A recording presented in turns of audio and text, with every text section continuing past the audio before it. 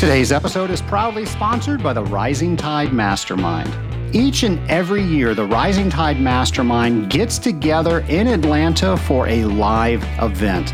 This is one of the most anticipated events within the Rising Tide Mastermind.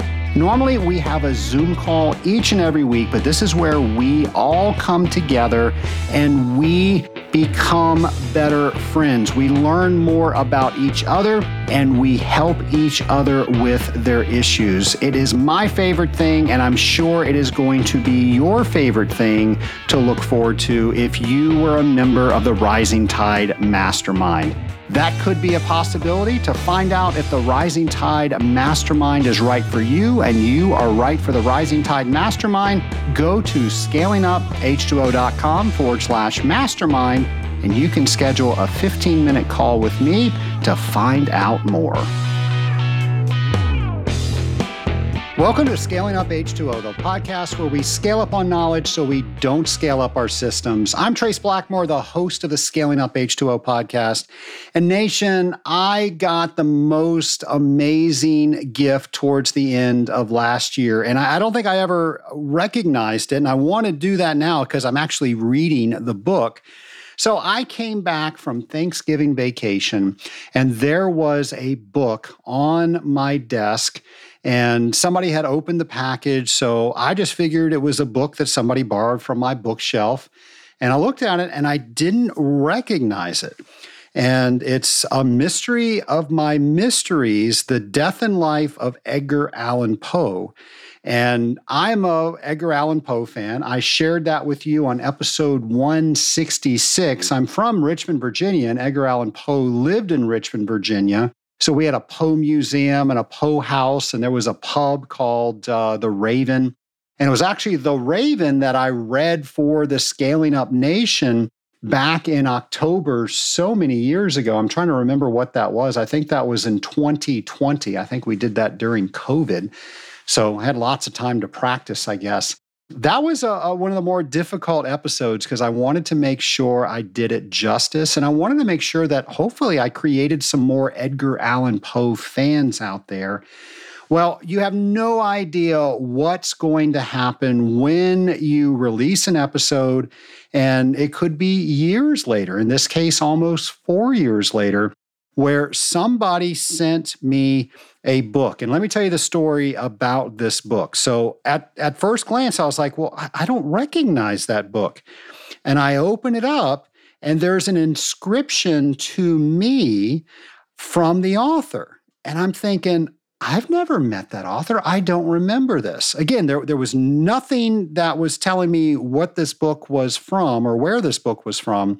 So I pick it up and a card falls out of it. And it is a very nice thank you card with sincere appreciation, it says.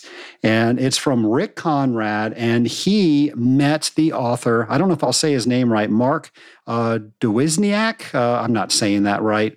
Anyway, if you look up the title, his name will be there. And I've really enjoyed this book. I didn't even know this book existed.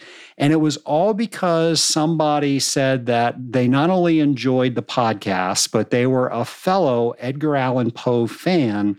And they thought enough when they met this author, they got not only that author to sign a book for them, they signed one for me and sent it to me as a gift.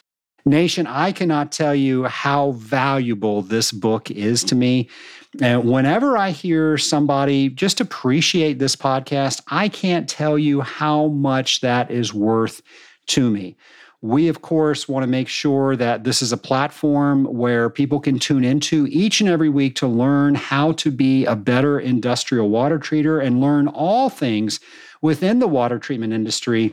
It's my hope people appreciate and enjoy it, but you honestly never know until people let you know. And so many out there in the Scaling Up Nation have just come up to me at a convention or some sort of conference and said, thank you for the podcast, or here's a show idea. But that means so much to me. And when I get things like this book, I can't thank you enough. So Rick, thank you so much for sending that to me. On days when I don't have time to record the podcast because life is in the way and we're up against a deadline, I remember little things like that. And I remember people coming up and saying that they look forward to every Friday having that podcast episode. And that gives me the energy to stay here late at night after everybody else has gone home, after I finished all my other work, and record this podcast for you. So I just wanted to open up and say how fantastic that was. And thank you so much for all of you out there that not only listen to the podcast, but you let people know that it's a podcast for the water treatment industry, and it just really warms my heart. So thank you, everybody out there. I really appreciate that.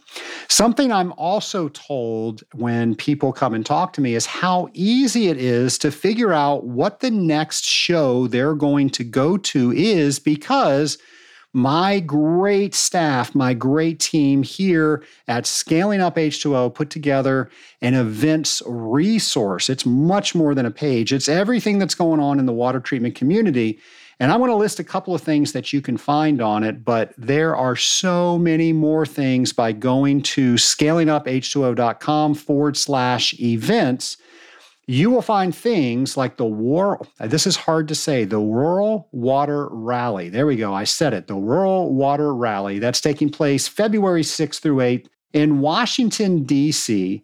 And this is an opportunity for supporters of our industry to make their cases directly to elected officials. So if you are in the rural water affiliation arena, this is something that you probably want to take advantage of, and we'll have information for you on that page I mentioned earlier.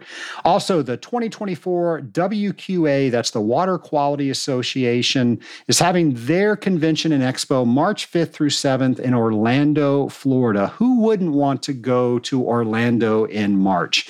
So we're going to have all things WQA on our events page, and this is a great one to go to. This is, if you're in the drinking water industry, and it is just a great conference.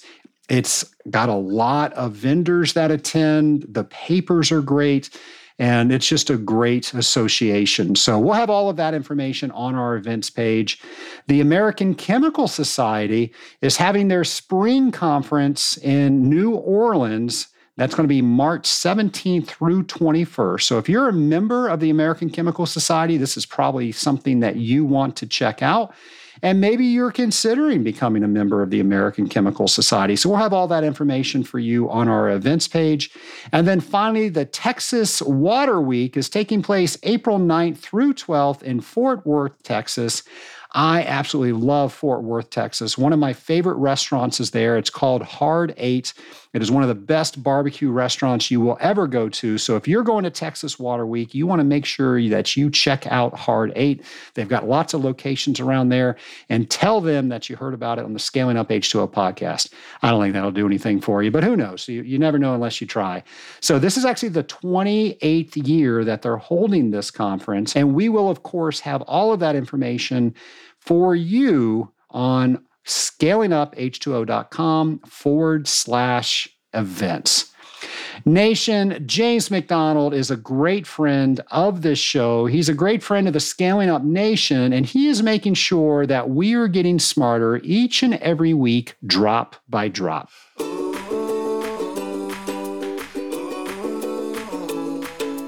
Welcome to Drop by Drop with James, the podcast segment where we wonder, explore, think about, imagine, and learn industrial water treatment. You guessed it, drop by drop. Together. In today's episode, we're thinking about the carbonic acid, bicarbonate, and carbonate distribution as a function of pH. Now, I sometimes have the memory of a goldfish, but this is one time I get to claim to have a photographic memory by saying, oh yes, that's found in the graph on page 6 of the 9th edition of the Betts Handbook of Industrial Water Conditioning. Whoa!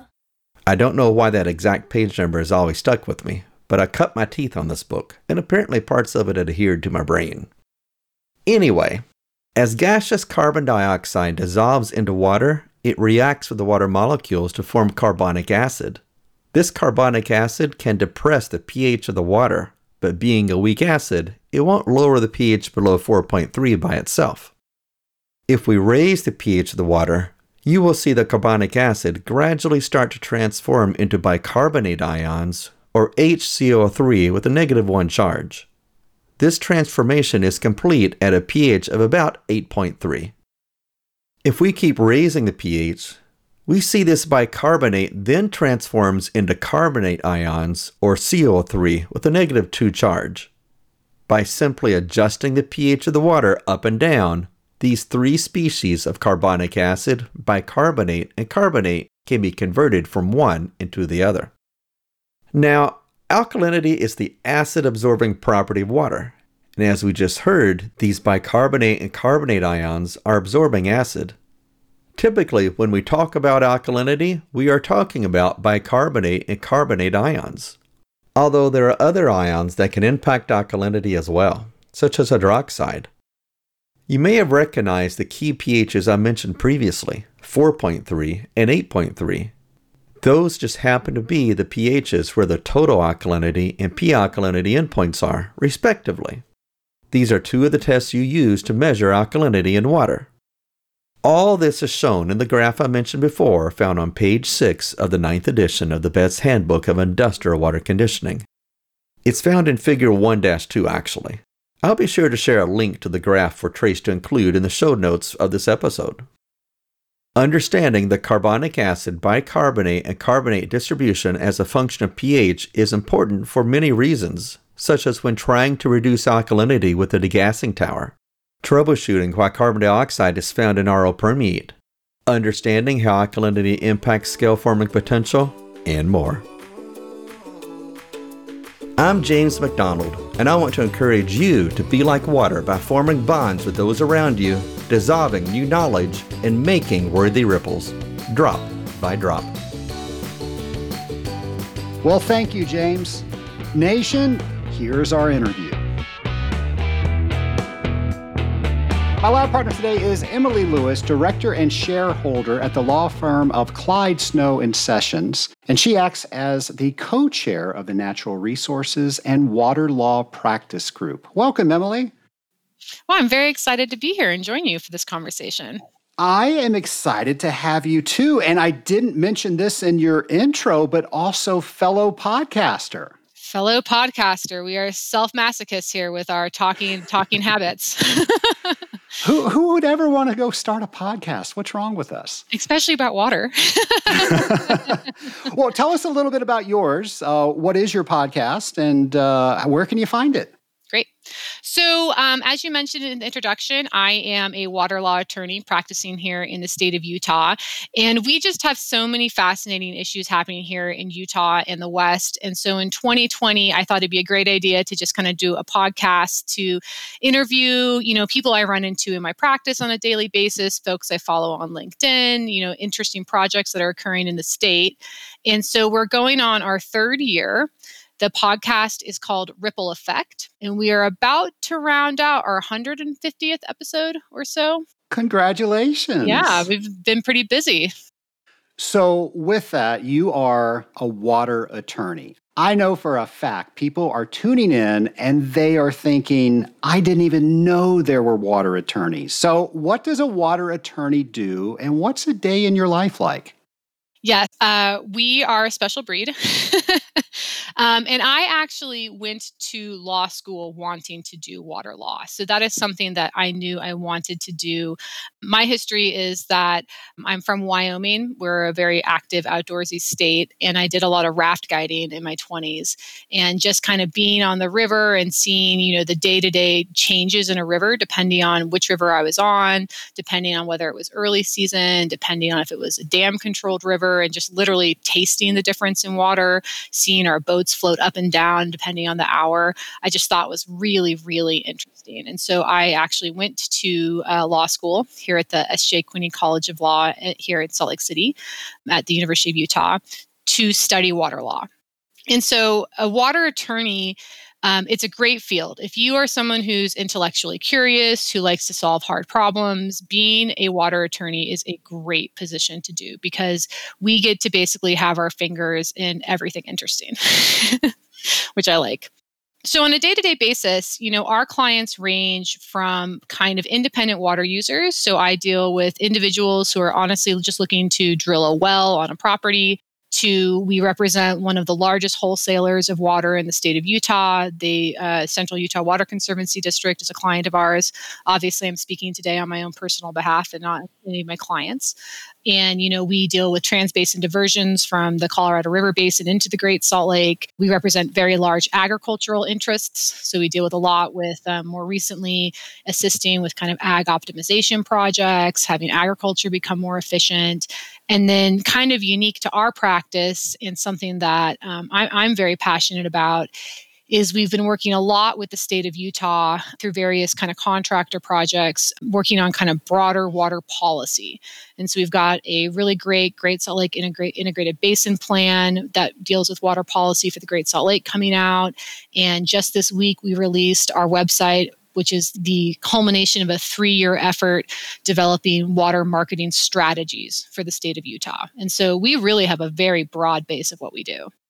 I'm curious. You went to law school knowing you wanted to specialize in water. Was that a specialty in law school, or did you have to create that after you graduated? So the University of Utah and the S.J. Quinney College of Law have what's called an environmental certificate. So typically a law degree is kind of a general practice degree like you would have if you were kind of just like a general practitioner, like a doctor. And then, later people go on and specialize in orthopedics or whatever. A law degree is kind of supposed to be a kind of a generalized education in law. And then once you move into practice, you kind of specialize in tax or family or whatever. The S.J. Quinney College of Law is a little bit different in that they are one of the few institutions in the country that offer a specialized environmental law certificate.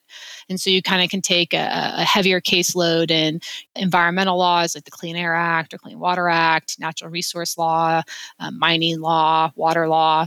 And so I received the certificate through our law school program and then ended up specializing in water kind of in my practice as I moved into actually practicing law. And you are also a professor. Is that what you're teaching your students? I am. I'm a busy professor. I have to tell you, I kind of feel bad for my students this semester. But I actually love teaching, and water is just like such a great course to teach because it's so visual. We are on the state engineer's website every day looking at water rights. We did a fantastic field trip a couple weeks ago where we went and spent all day looking at one of our clients' irrigation canal company systems, and they're installing a $17 million efficiency program to do automated gates. And so it's really a fun, practical course to teach because you can go out and touch the things and see the maps and talk to the people. Instead of that like esoteric tax stuff or torts. So if we had a syllabus in front of us, what would be some of the things on that? So the course is kind of divided into 2 halves. The first half is really kind of, I do 1 day on riparian rights, which is the doctrine that's primarily practiced on the East Coast. And I'm based in Utah. And so, that's not something I do on a day-to-day basis. So it's kind of more of just a overview of the general principles.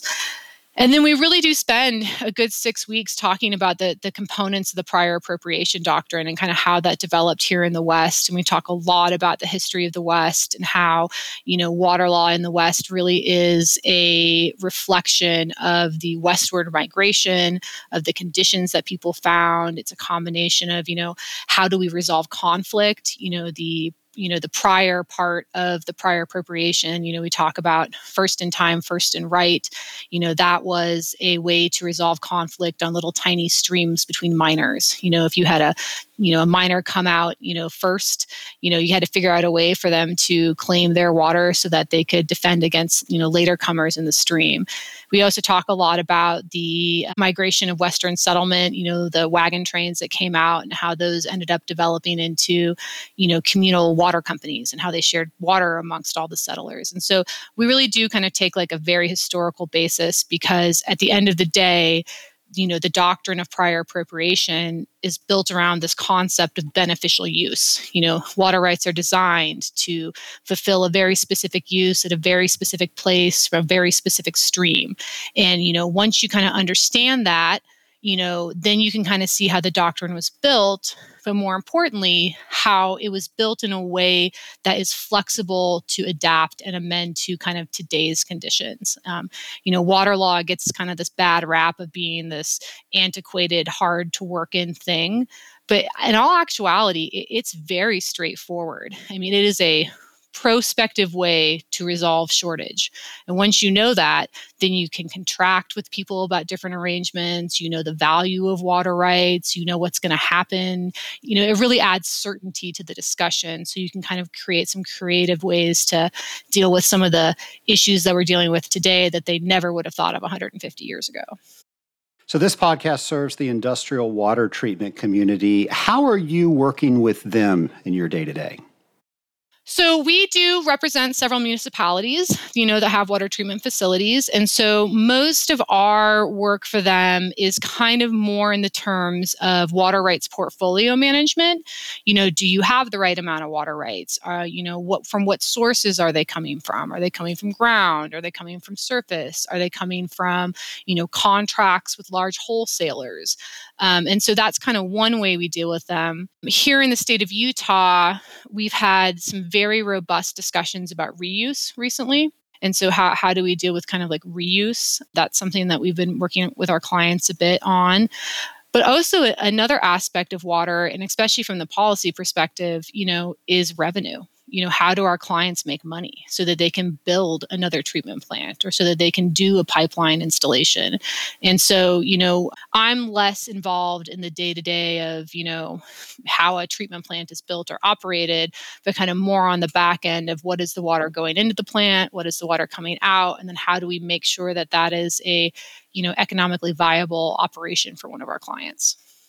We had somebody on the podcast not too terribly long ago, and they were talking about how we could just go out, drill down so many feet, and we can find water. But as we continue to pull water out of the ground, it's not always going to be there.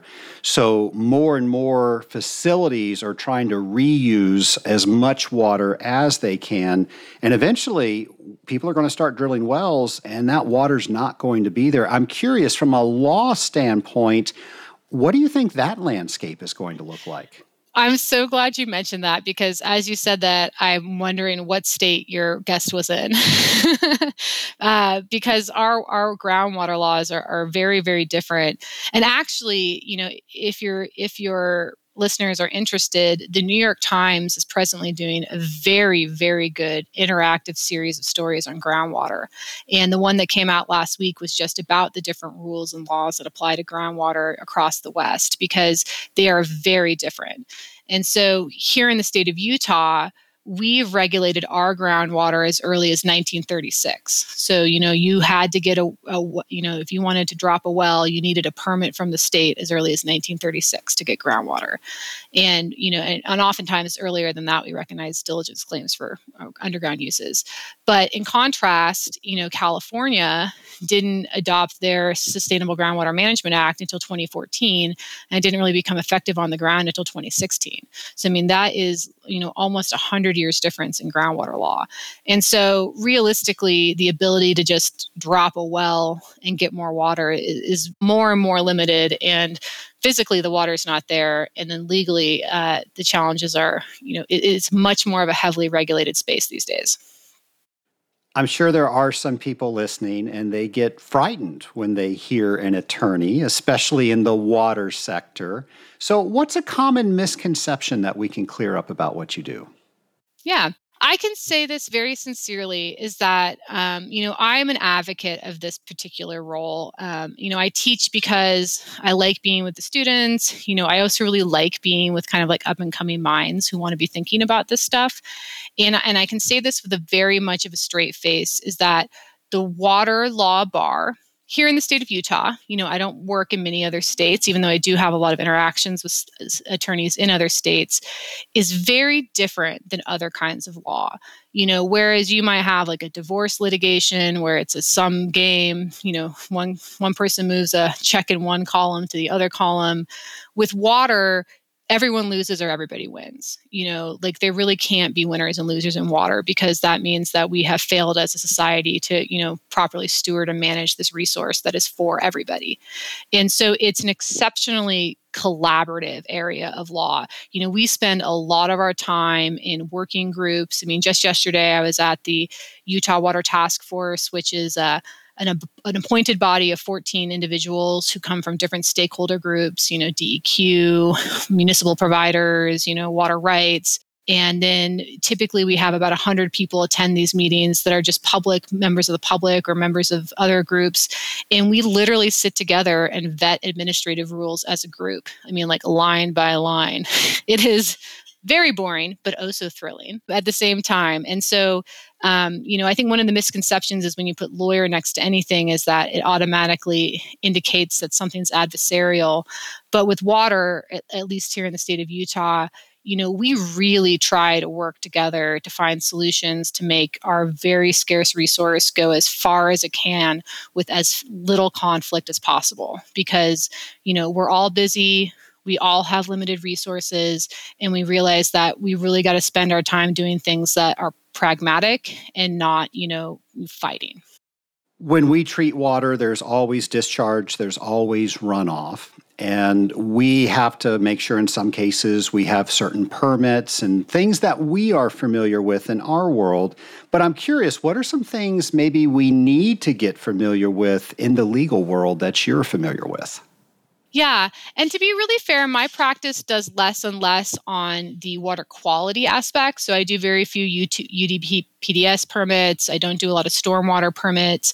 I'm more on kind of the quantity side, the water rights side, the water management side. But I do think that one thing that, that's come up in our practice, but honestly more in my conversations through my podcast, Ripple Effect, because I choose people who I think are interesting and I want to know what they have to say, is that, really this concept of kind of one water is really permeating everywhere. How do we really, make our infrastructure work for the best so that it's really looking at like a circular water economy? We have discharge, but is there a way that we can do upstream infrastructure so that we have less stormwater at the end? That I've seen a lot of conversations about that. I had a podcast interview with a gentleman named Kevin Mercer who does Rain Barrel. Not exactly remembering the name of his entity, but basically it's, on-site distribution of water for storm that basically does like, Rain Barrel to, little tiny shallow well to put the water back into the system at its local point instead of having to run into the gutter and then run into a stormwater system. And so I am seeing a lot of movement of kind of this distributed infrastructure concept of, how do we take small bites everywhere to make sure that, the water that actually goes through our treatment systems is one, not as contaminated as it possibly could be, and two, not overwhelming the system, because, we are seeing these disruptive events where, instead of the slow spring trickle, we're getting the huge spring deluge and the huge fall deluge. And so, our built concrete gray infrastructure is not always built to accommodate those kind of new conditions.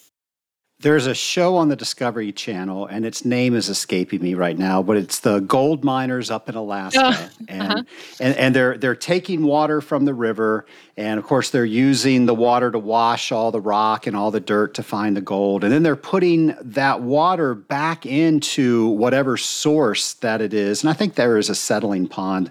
But when I watch that, I think of all the things they should be doing as an industrial water treater to make sure that's safe downstream. As an attorney, what do you think of when you see something like that? I hope they have their permitting in order. Yeah, I see something like that. I mean, a mining operation in Alaska like that's a pretty heavy, intensive use of the resource. So I imagine, they'd have to be working with the Forest Service or, whomever their permitting entity is to make sure they're not, releasing too much muck into the river to make it turbid. And, those are some pretty heavily regulated activities. Who knows what actually happens on the TV show, but it should be heavily regulated. More when I kind of see things like that, I think maybe a more accessible, example that I'm thinking of is that, just here in a city, you have places and you're listeners probably really, relate to this. You have different kinds of contributors to a municipal treatment system. You've got regular homes that have got like pretty regular use, but then you have, industry like a brewery that has like a really, high total dissolved solid, or, they've got really kind of a larger impact on, water treatment. And so one of the most interesting conversations I've had in the last couple of years on the podcast that I host is one with Aquacycle, where they do these really cool kind of on-site turnkey pre-treatment systems. And so you could, like, if you were a brewery or some other, if you're like a paper mill, that seems very large. I don't know exactly what extent they could have. But if you had an entity that really had a higher percentage of treatment needs, you could do an on-site kind of pre-treatment, so-called, rinse, quote unquote, before the water actually got released to, the regular municipal system. And so I think that, there's all these kind of cool ways that we can, integrate these systems to be a little bit more flexible and resilient to kind of what our actual needs are. And, this one size fits all system, I think, is probably going to be kind of a model of the past. And I think the future is going to look really different. We have several guests on this show, and we talk about how we can maximize the water in our customer locations: nanofiltration, ultrafiltration, reverse osmosis. But we've never had that discussion around law and what that landscape looks like. Can you help us out with that? Yeah, I think it really depends on where your listeners are. So in the East Coast, while there is, definitely drought in the East Coast now. I mean, I just read an article this morning about, fires in Appalachia. We've got the Mississippi River with the, encroaching salt plume because of drought in the Mississippi. I mean, drought really is a thing in the East, but typically, Eastern and Western water issues are a little bit different, and so in the East Coast, I don't really work there, so I can't really speak to, water supply. But I think here in the West, the water rights side of things is that, we are in an acute crisis when it comes to water right now. Arizona, Utah, parts of Colorado, Nevada, we really do not have very much water, and we have absolutely ballooning populations and ballooning needs. One of the things that I think is really interesting here is that we in the state of Utah have had several requests for data centers, very large data centers, because we have a lot of public land that's closely located to big transmission lines, which is kind of one of the big components. But one data center that uses water is the equivalent of 10,000 homes. And so we're really having to think about how do we distribute our water amongst a wide variety of different users. And so from the treatment side, I think as we grow, one of the questions is where are we getting this water to support our new growth? And so I think that, one of the things that, I'm not an industrial water worker, so I'm not in the day-to-day of it, but that water is going to come from your local municipality. And so your local municipality, I foresee, is going to be looking at a lot of more programs to reduce their municipal footprint. I foresee a lot more like Rip Your Strip, xeriscaping, water-wise landscaping activities happening, which means less water going into systems too. If that water has to get, spread out amongst more systems. There's going to be a lot more regional trading, I see, of water, between, systems that can manage it differently. We already see that here in Utah. I mean, I think the general public turns on their tap, but may not have a comprehensive understanding of the fact that most of the water we use on the Wasatch Front is Colorado River Basin water. I mean, we take it all the way across the state through large pipes and reservoirs. And so as the West really grows, we're going to be looking to, one, manage our sources better, but two, much more creative water sharing and much more kind of like creative water sources, quote unquote, through conservation and reuse and other kind of new activities. Would your advice be that the East watch the West because it's coming to a neighborhood by them soon? I think we should all be watching each other because I do think there are interesting innovations about, how the East is doing some of their, we typically in the West haven't had to deal with these large flooding events in the past, whereas, in the West, they have the, please excuse my ignorance, but the permits that allow you to kind of overflow during storm events. I forgot what those are. You guys are more used to having kind of like big water events, whereas we here in the West have, traditionally had some monsoonal events, but with climate change, we're seeing really big swings in when and how we get our water. And so I think there's things that we can kind of learn from each other as we're both adapting to changed conditions. I mean, nothing's going to look the same regardless of where you live. Tell us about the Utah Water Banking Project. Yes, I'm very excited about this one. So the Utah Water Banking Project should really be called the Utah Statewide Water Marketing Strategies Project. But this is actually the culmination of really a 5-year effort. So I mentioned earlier, here in Utah, we are very into collaborative processes. And so in about 2016, 2017, the state of Utah invested in several large-scale reports to kind of say, hey, what is happening with our law? What is happening with our needs? What are some things that we can do to be a little bit more flexible in our water? How can we amend the prior appropriation doctrine to kind of meet real needs? And one of the things that we hit upon was this concept of water banking, quote unquote. And what that means was a mystery. And so we spent kind of the 2017 through the 2020 process studying water banking projects across the West and also in the state of Utah. And really what that ended up meaning was water leasing. How are people putting surplus water out into the market in a way that those who want water can take advantage of it, and it actually results in a wet water transfer from point A to point B. And so we created in 2020 the Utah Water Banking Act, which basically focused on 3 key principles, temporary leasing, local. We really wanted this to be something that local people did. It wasn't going to be a state down, top down program. This is something that if you wanted to do it, you could do it. And then voluntary. This is just a totally voluntary program. And essentially what we did is we created a way for certain leasing arrangements to apply to the Utah Board of Water Resources to be approved as a Utah water bank. And then if they're approved as a Utah water bank, they were extended certain benefits under the law, like their water rights got protected from forfeiture. They were able to be used for in-stream flow purposes, which at the time in 2020 was pretty novel. We've changed the law since then. And then also kind of some streamlined administrative processes. And so that law was put into place in 2020. And then we got about $800,000 in funding from the federal government and the Utah state government to do pilot projects across the state of Utah. And so what we did is we did 3 pilot projects and then actually ultimately ended up doing a 4th pilot project at the end, kind of testing the Water Banking Act, but more broadly learning what does it mean to do water marketing? Like when you say that out loud, what does that mean? And how can we help water users kind of better organize their thinking about that process? And so what the actual deliverable of this effort is a statewide water marketing strategy report. And we've got a great website. You can go to water.utah.gov/water marketing. And what we've done is based on our conversations with the pilot project participants, we've organized kind of the process to organize a water lease into kind of 5 key milestones. And those 5 key milestones are people. Do you have the right people in the room? Markets. Do you have the right balance of supply and demand? And then logistics. Can you physically and legally move the water where you want? And then once you've kind of decided those 3 things, you can kind of move on to, designing a transaction. What are the pricing elements? How are we going to coordinate? Who's going to watch it and monitor it?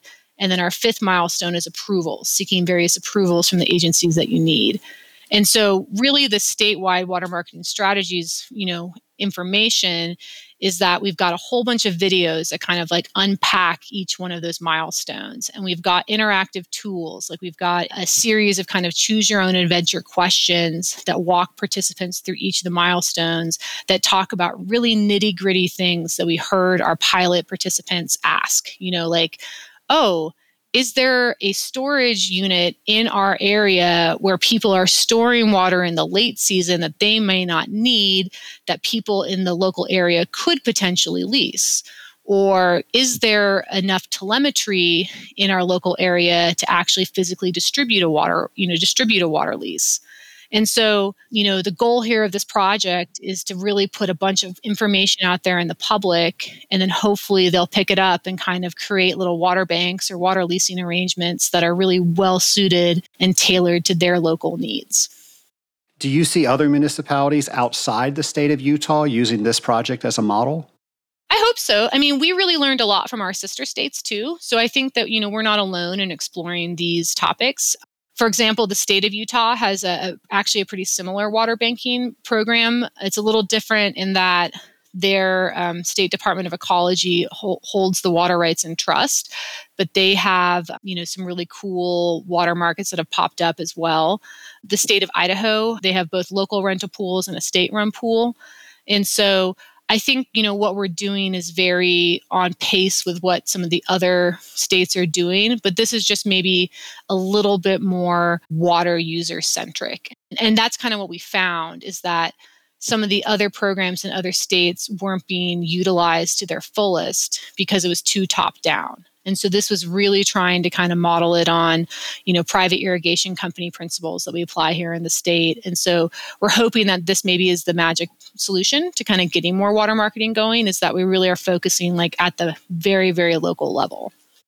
Why should everybody have their eyes on the Great Salt Lake right now?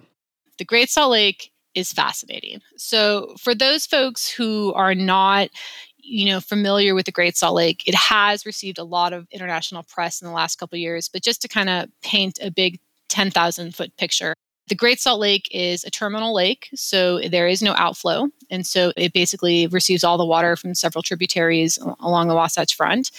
And it is quite salty. It is, I think, 12 times saltier than the sea in the lower half, and even 30 times saltier in the top half. The lake is actually cut in half by a causeway, so it's actually two separate and distinct ecosystems. But the lake is of hemispheric importance. It is an international flyway for birds. If you like to come to Utah and ski, that beautiful Utah snow is all lake effect snow. The storms from the Pacific come in, they get stuck on the Wasatch, pull up all that water, and then they drop it in snow, which is super fun. I'm a big skier. But then it's also 90% of the water supply. And so, the lake in the last couple years, due to a combination of climate change and drought and hot conditions, it's also a shallow lake. So, it has very high evaporative conditions, and also, human diversions. And there's a lot of us here who are using the same water, has basically declined to its lowest levels ever. And so that is really, really a big problem, because we are reaching such critical salinity levels in the south arm of the lake that there are some threats about the kind of indicator species, the brine flies, the microbialites that live on the lake, being too salty for them to live. And so when those keystone species, cease to thrive, everything above them does as well. And so we are exceptionally fortunate in that we had one of the largest recorded water years ever in the 2022-2023 winter. And so we got a little bit of breathing room, but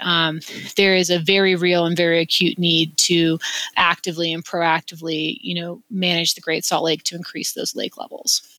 What's being done to increase lake levels?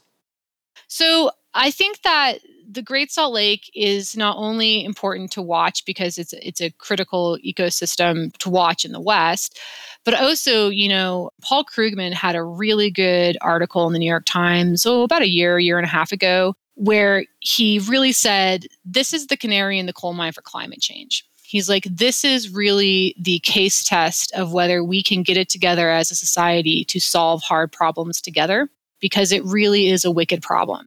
And we have 10,000 water users who take water from the tributaries to the lake. Getting all those people coordinated to bring water to the lake is going to be exceptionally difficult. And so one of the things I think is really important for, watchers of the Great Salt Lake to realize is that, in the last 4 or 5 years, the state of Utah has made light years worth of work in modernizing their water law to figure out ways and tools to get water to the lake. And it's taken a couple years to get that in place, but we are on the precipice of really having a lot of exciting things happen. For example, one of the things that we did is because the prior appropriation doctrine was built to accommodate, 19th century agrarian Utah, letting the water sit in the Great Salt Lake was never considered a beneficial use. And so now we've amended our laws to allow for in-stream flows for water to go to the lake and be used for those purposes. However, just stating in the law that water can be used for that purpose doesn't physically get it there. So we've also made a whole suite of laws and changes to update our distribution systems, monitoring, measuring, so that if you wanted to bring water to the lake, you actually know it gets there. The other thing we've done is the state has pumped, hundreds and hundreds and hundreds of millions of dollars into ag efficiency projects. And so we are, here in Utah, 70% of our water is used by agriculture. And so we are working hand in hand with our agricultural partners to try and figure out ways to, make those operations as efficient as possible, because we really want to also keep our agricultural community. The solution is not to dry up ag. The solution is to work with ag. The other thing we've been doing is we've been passing, tons of laws about land use and water integration. Municipalities having, much stricter laws on water-wise conservation, really kind of trying to move the needle on the municipal component. And so, we have a long ways to go. Like, don't get me wrong, but I would really like the public to understand that, we have really heard the call. And I do think the water user community and the water policy community has really stepped up to the plate to make big changes. And we're about to, the last couple of years has been, building the bus. And I think in 2024, we're really going to start driving the bus. And it's just a really exciting time to kind of see what happens. As new policy is written, how does our industrial water treatment team work with your legal team to make sure we're getting the best policy out there? That is a really good question, because the way I like to describe water to people is that it's kind of like a sweater where you pull one thread and something else happens over here. And so, for example, I have Weezer in my head now. Thank you for that. That's okay. Everyone should go home with Weezer. Why not? It's fun. Happy buddy holidays. So a good example for industrial water users is that, the Great Salt Lake is actually a really big beneficiary of effluent, And so, for example, the Jordan River, that is one of the main tributaries to the Great Salt Lake, in August, something like 30 to 50% of its flow is from publicly operated water treatment plants. And so, it's been really interesting because on the one hand, we've been having really interesting discussions about reuse and trying to make our water go further. But on the other hand, the more we reuse water, the less water gets back into the natural system. And so it's been this really interesting kind of trying to find the balance of, where is striking the right chord with encouraging reuse, because we need our sources to go further, but yet making sure enough wet water flows into the system so as to not further degrade the Great Salt Lake. It's complicated. There's a lot of countervailing positions to be had. With all the things that you've been talking about that you've been doing over the last few years, what are some of the takeaways that you have? I think the takeaway that I really think is important to kind of get across is that the reality is here in the West, especially in Utah, we are going to ask the public to do a lot of really hard things because these things are hard. There's just no way around it. Water is complicated. It's nuanced. It takes a lot of expertise. It takes a lot of care. And I think that it's for us to actually be successful, we also need public buy-in on it. And so I think that one of the things I really loved, the conversation to kind of move towards is that recognizing that this collaborative ecosystem that we've built around water here in Utah is really working. And it has been working for a long time. And we have very big challenges, which make it seem like it may not be working. But the reality is that we are so much stronger when we work together on these problems. And what I really fear is that we're going to start pointing fingers. And when we start pointing fingers, all of our resources get, dragged into litigation, dragged into fighting, where the reality is that, we all have to win. And so I just think the biggest takeaway of the last couple of years is, one, I think we've been very successful on this front of working together to modernize our water law.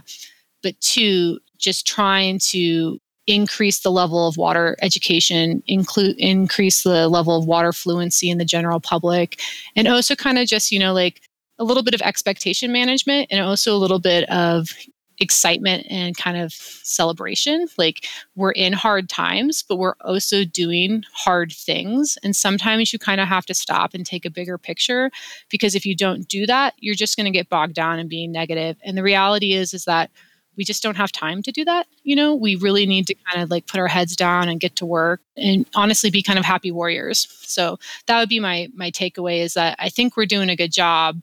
And there's a lot of opportunity to do even better. And I hope that everyone kind of joins us on that journey. I love what you said earlier about that. In water, we either all win or we all lose. Well, speaking of winning, I know you're going to do very well with our lightning round questions. Great. So are you ready to segue over to those? I am ready. All right. So if you had the ability to go back in time and talk to your former self on your first day as a water attorney, what advice would you give yourself? I would give advice that a very good friend of mine gave me about 5 or 6 years into my career. And she said, what we do is hard, and you should remember that, and you should be okay with it. Because I think sometimes we lose track of the fact that what we do is difficult, and we signed up for difficult tasks. And when we don't see immediate success, that doesn't mean we're failing. It just means we're doing the job. What are the last few books that you've read? Oh my gosh, you guys are going to hate me when I say this out loud. I'm actually reread Gone with the Wind. Really? Yeah. Nobody assigned it to you? No, I read it in high school, and I recently had a move. And there's been this really interesting public conversation about books and what books we should ban and what books we should keep. And, it was one of these things where I was like, this is kind of part of the American canon. It is sitting on my bookshelf. I'm looking for some light reading. What does it look like to read this with an eyes of a new, as a 40-year-old woman who's, different and evolved and, kind of watching how we think about literature. And it's been really interesting. I've really enjoyed it, and also really see why we have some interesting discussions about that book. Interestingly, I live in Atlanta. We have the Margaret Mitchell House here. It's a really big deal here in Atlanta. Yeah, that's funny. I didn't actually quite realize you were in Atlanta, so that's even more fitting for you. So outside Gone with the Wind, if you were looking for a good water law book, and there have been many, many great water books that have come out in the last couple of years, I think a seminal book to read, actually I've got two of them, two really seminal books to read would be Beyond the 100th Meridian by Wallace Stegner. And I would consider it to be the professional biography of John Wesley Powell. And so John Wesley Powell is typically thought of as the first person to conquer the Grand Canyon. But, he did that when he was 35 and 36. And he had a professional career that spanned until his early 90s. And he created multiple, offices of the Smithsonian. He did all kinds of things, but he was also kind of like the father of the public land survey system and the Western irrigation survey system. And he was just so prescient in understanding how our water resources would work into the future. And he actually recommended that our Western states be designed along watershed lines and not these big boxy states that the federal government was proposing. And so, he really foresaw what the impact would be of all these homesteading acts happening. And so it just is a fantastic and fascinating book. And then I would say the other side of the coin of that is also a Wallace Stegner book, but I would read The Angle of Repose, because that is more of a fiction book that is actually told from a woman's perspective, but she's the wife of an engineer. And they travel all through Silverton and Boise, and they talk about water in the mining camps, and they talk about water in the canal systems in Boise as they're getting developed. And so it's a really kind of good double feature about actually what was happening versus, a storyline to actually give you some perspective. When Hollywood writes the script about your life, who do you want playing Emily? Oh God, nobody. That would be just that would be a difficult. Jennifer Lawrence, because she's funny. There you go. Final question. If you had the ability to talk to anybody throughout history, who would it be with and why? If I had the ability to talk to anybody throughout history, who would it be with and why? Probably like Georgia O'Keeffe, She's really fascinating and has an interesting perspective. She went on long walks. She really thought about things. I think she really saw the world in a way that really kind of captured some of the mystery of the West. And so I really would like to, I think she'd be really fun to talk to. Well, you were really fun to talk to, and I really appreciate you coming on the Scaling Up H2O podcast. I just can't help but say that water touches every single industry, every single job. And I bet people didn't think they were going to tune in today and hear from an attorney, but we learned so much because of that. So thank you for coming on the Scaling Up H2O podcast. Yeah, I'm happy to be here. And if you guys want to learn more about Western water law, not to do a plug selfishly, but we do the Ripple Effect podcast specifically just to kind of put cool stories out about Western water, because there's a lot happening out here and it's kind of fun to watch it all progress. We will make sure to link that to our show notes page. And I'm sure, just like the Scaling Up H2O podcast, you can find the Ripple Effect anywhere you find podcasts. Scaling Up Nation, one of the best things about my job is meeting all the people that touch the industrial water treatment industry. And who would ever think when I started this show 7 years ago that we would have an attorney on the show that just specializes in water law? I think that's cool. That's a career that I never would have thought about. And not only did we meet somebody, we learned so much by talking with Emily. Emily, thank you for coming on the show.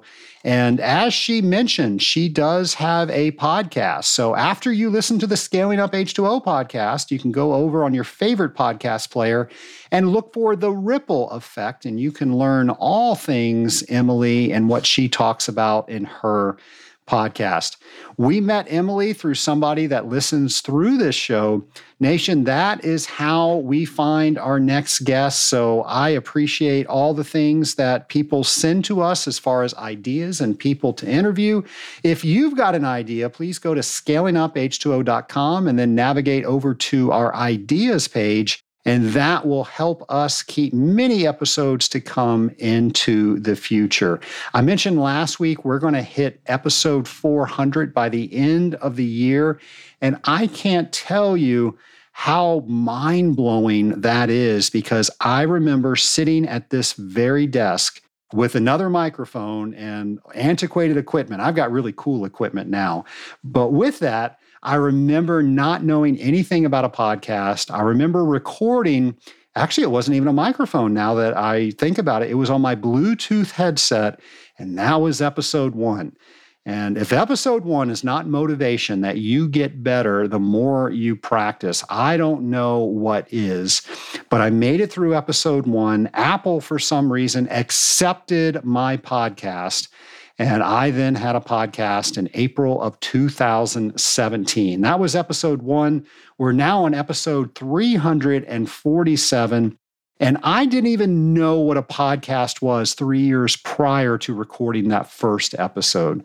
So to think about all the things I've learned through other people's podcasts, and then all the things I've learned through my own podcast and all the people that I've met from the Scaling Up H2O podcast, it has just been an incredible journey, and I don't want it to stop. So you can help me make sure it does not stop by going to the scalinguph2o.com webpage and letting us know what you think our next show should be.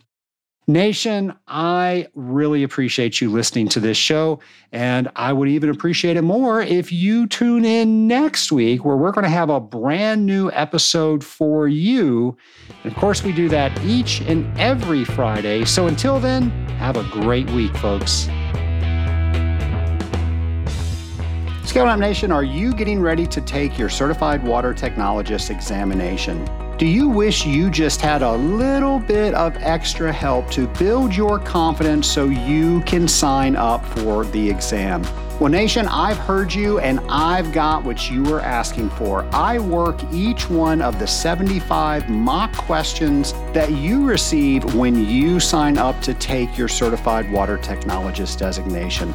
I share with you the logic behind how I get to certain answers, and I show you how to set up each math equation. Go to scalinguph2o.com/CWT prep. Once again, that's scalinguph2o.com/CWT prep to get enrolled today.